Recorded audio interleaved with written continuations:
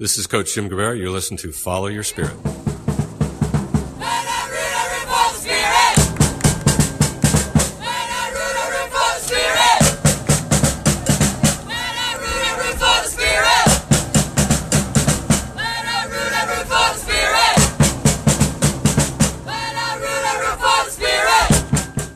Hello, Coach Guevara. Yeah, hey Tim. Thanks for taking the time to do this. Still working when I'm talking to you or doing other stuff. So yeah, I suppose there are no hours built into your job, huh? Not really. No, you got to be accessible all the time, and with sometimes of the year that you can't get anything done, at the office, so you got to bring it home and park yourself in a corner somewhere where you can get some private time, whether it's phone conversations or other work. So that's, yeah. It's all right, though. It's always on your mind anyway, so you might as well address it while you can. Sure. Do you ever self-impose disconnects from that? Do you ever shut off the phone and be like, I'm not touching that till tomorrow? No, I haven't been able to do that. I took a week.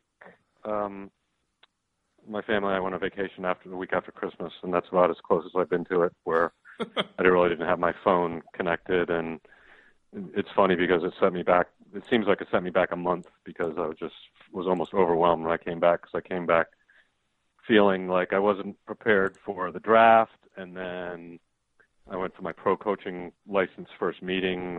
I had one day in between to do a bunch of work on DA stuff, partnerships, and then I was into that 5-day intensive period, and then I just felt like I was, I don't know, where you have so much to do, you can't really get started on anything. But yeah, no, there's times where I'll turn the phone off only because I don't want to, whether it's a trade talk or, I didn't want to deal with it for an hour or two. But not really. No, I haven't been able to teach myself to do that.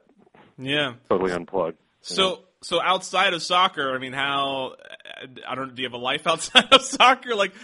How have you been spending your off season outside of, your job? Well, I mean, like I usually do, I'm at home and have the luxury of spending all my time at home and working remotely, and like I would do when I was up in Jersey. I was fully invested here in the family and just helping with the kids when they were younger, and now just same idea, and being at home, enjoying my time with the family, and then working when I have to work. So it's kind of, the lives are merged together. It's not like, all right, here you go, work for 6 hours and then go do the family for 3 hours. They're blended into one because my wife's a coach as well. So right. It's kind of all we've known. So sure. So let's talk about the off season as far as your job, your actual job is concerned, because that's obviously been a busy one this off season. Going into this off season, were you anticipating such large, impactful turnover? No, I mean, we evaluated, self-evaluated, sat down with a plan on how to build off all the success and what we had in place moving forward, and that was obviously it blended into with the fact that we had a group of players that were out of contract, we had a group of players whose options were exercised, and then you're always looking to improve in key areas. But I think the overall number of changes. I think there were probably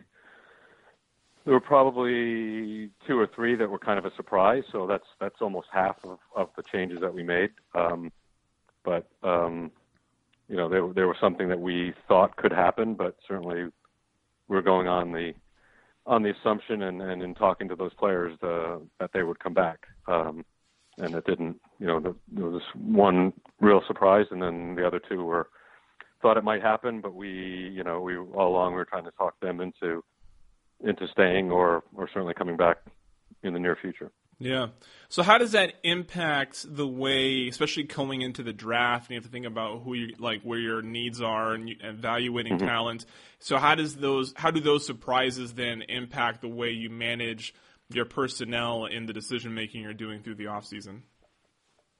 Well, when we evaluate and make our decisions on planning on how to improve, moving forward you have to look at what's available in the draft. You have to look at what's opportunities there are for newly funded players, and then you have to look at free agency and then in what players you're interested in trades with other teams, and bundle that all together and you get a plan. And losing Bonini, we're looking for someone to fill in for the 10 role.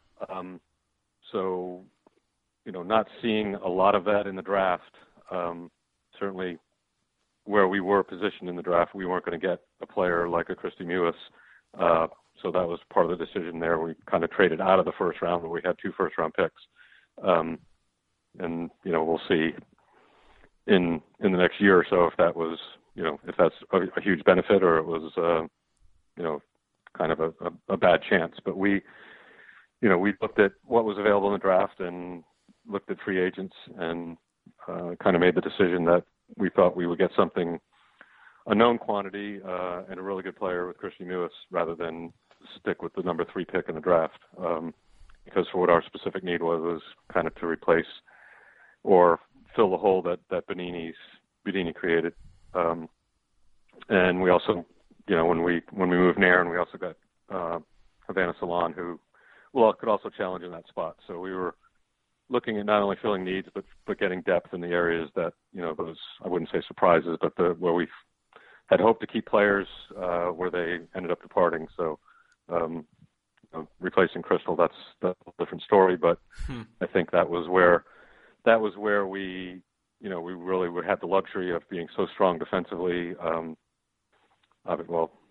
strong in goal, and really needed some more depth or some more attacking options in the wide areas to replace or fill in for Crystal until she comes back, or fill that void that she created.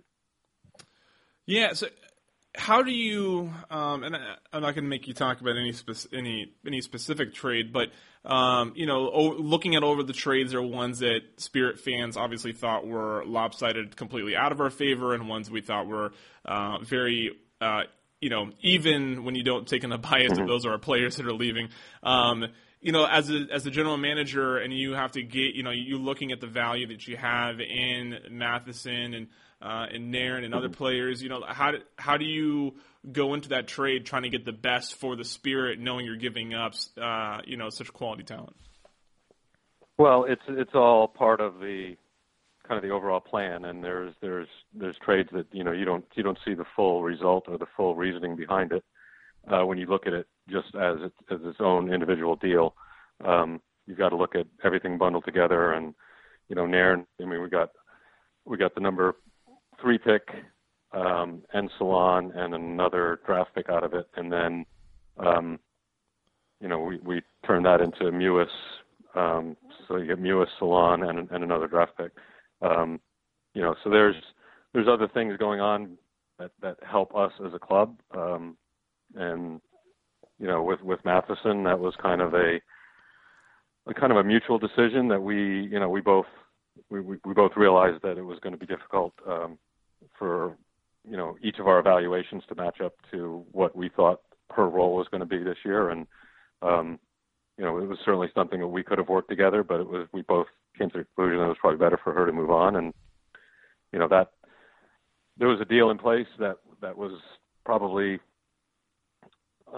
optically looked a lot better with Western New York, and then in the move that it just got put on the back burner and then never agreed to, and then they backed out of it. And then there was another deal with more value coming back from Seattle, but that ended up getting stalled, and then it ended up being we were kind of backed into a corner where, well, we're not gonna force a player like Diana, who's given so much to the club and the league. We're not going to force her to retire or come back here and play in an uncomfortable situation, because that's not who we are as a club, and I don't think that's fair to a senior player who's given so much. And so that in that case, yeah, maybe it's a situation where it looks we gave up too much, but it's it is a mutual decision, and we both feel like it was probably for the better. Who was the player in Western New York?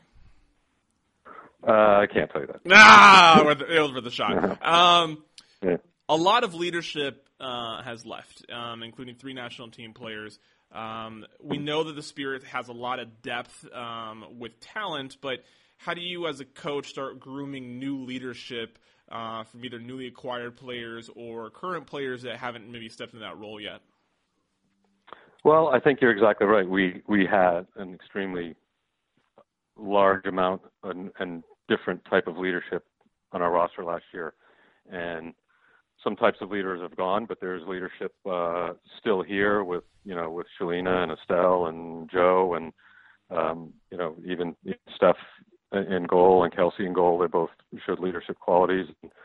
It's you've got Tori in midfield, so there's an awful lot of good quality, experienced players and good leadership there. It's just it's similar to when there's an injury or national team call-ups.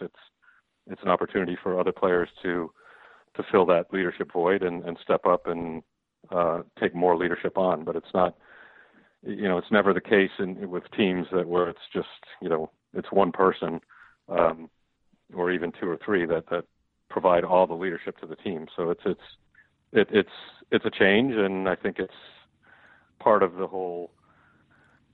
If you look at the whole thing, it's we're going into a 5th year and players staying with one team for 5 years, and looking ahead to having most likely 2 teams in expansion in 2018, and us looking at trying to get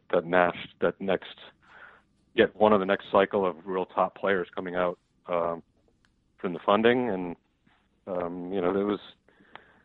there was a plan there, but it's I wouldn't look at it and say, well, you look at each trade, or you look at even cumulatively the amount of leaders. We lost some great leadership in the senior players that we left, but we've got ample leadership still qualities in the team, and now it's time for them to step up and take a little bit more of that onto their plate. Yeah. If opening day was tomorrow, who would wear the captain's band? Elena Zadorsky. Interesting. I like that. I've asked that question to a number of other people in the media, and she is the name that has not come up yet. So that's a pleasant. Yeah. But you guys don't know everything that's going on in these teams, do you?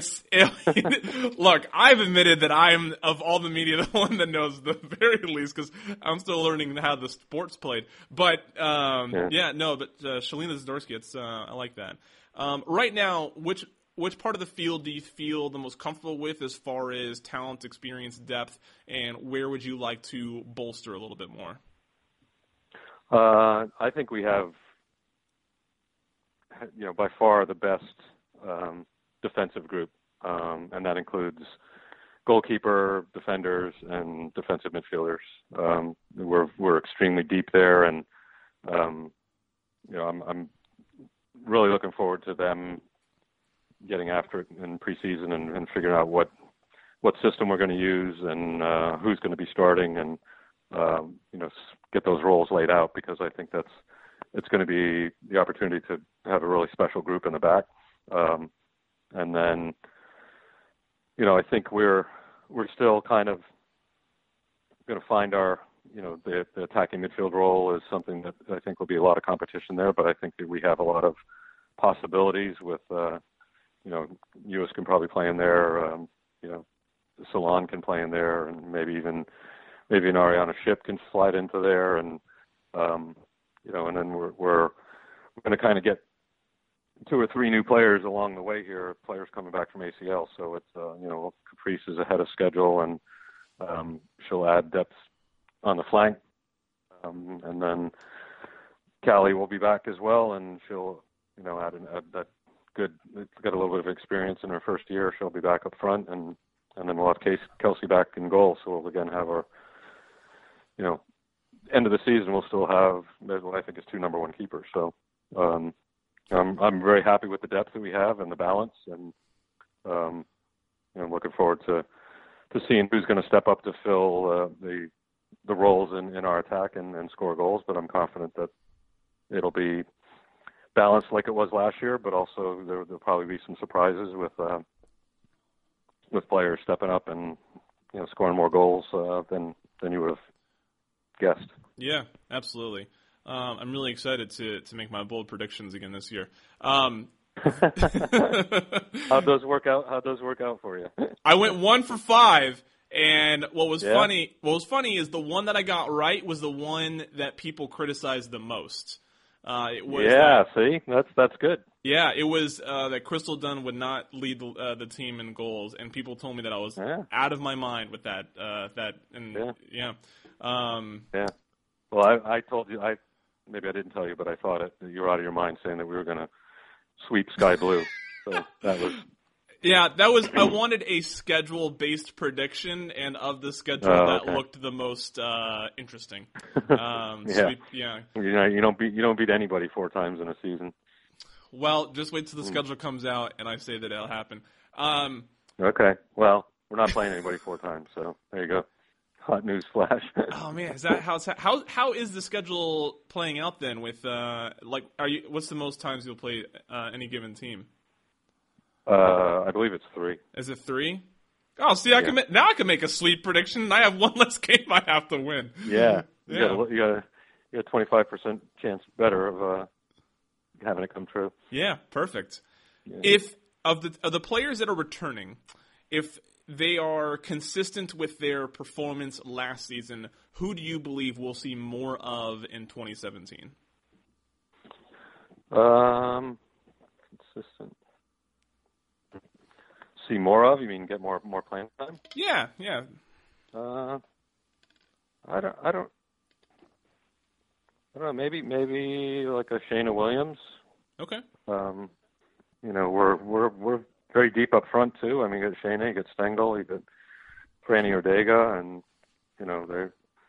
they all are a little bit different, but they're all on track for me anyway to have big steps in their career in this season, and that can mean scoring goals. It can mean creating assists. It can mean a lot of things. But I think they're in a good position where they've got a couple of years playing professionally, and or in Shayna's case, she's got a decent part of the season. And there's always a big jump with players once they kind of hit that 20 game mark. They figure things out in the league and really start to be a lot more impactful and have a better understanding of their role and what it's like to be a professional. Last question. The draft was not so long ago. You took 3 players: Lindsay Agnew, Megan Doherty. I never know how to say the middle name. Howard. Maggie Doherty Howard. Doherty. There we go. And then Cameron Castleberry. If you can, maybe just share a point or two on each one of them and why they enticed you with a pick. Well, we were definitely where we were picking. We looked at the draft, and again, we traded out of the first round, and we needed more depth or more attacking players, and that was kind of the deepest part of the draft. So we were confident that we would be able to get a good player in our second round pick, and Lindsay Agnew is someone who kind of popped up at us as being someone who really fits into our style of play. She's good on either side of in the flank attack. She could even play in the 9, but she is just a real hardworking player who we think can really press the way we wanted to press last year and how we want to continue to press teams. So we were happy to get her. She's dual citizen. She's in with the Canadian full team right now, so she's doing pretty well in camp. That's good news. And then, Maggie Doherty Howard is someone who we thought we wouldn't have a chance to draft. She was with us all summer, last summer, and she's been with the reserve team for the past couple of years. And you could tell that she can play at this level just by watching her, the times that she spent training with the pro team. And she's also a really good fit for how we play. Very intelligent player, good technically, and understands already. She has a good understanding of what the expectations are for her position and what is expected of her from Spirit teammates and staff. So that was interesting that we had heard she was going to go in the first round, and the 3 players that we were going to choose from, or we had hoped to get one of, or sure we were going to get one of at 19, we're all on the board still. So we felt bad for Meggie because we thought someone else would take her before we got to pick again, and we were fortunate that she was still available in our third round pick. So we were extremely happy to get her. And then Cameron Castleberry is someone who, she's just a year back from her ACL youth national team experience. North Carolina player, works her butt off and got really good athleticism, and someone who we think is give us some depth in the flank. And then Ariana Shipp was someone we traded for that also high on our board in our draft, and we were lucky to add her through a trade, and she can play anywhere in the front line. Wonderful. Jim, thank you so much for taking the time to talk to me. I know the fans have been waiting for some feedback on the personnel decisions and sort of the events that have happened in the off season. And of right. course, it's nice to touch base a little bit before the season. I'm excited to talk to you again in person when the preseason kicks off.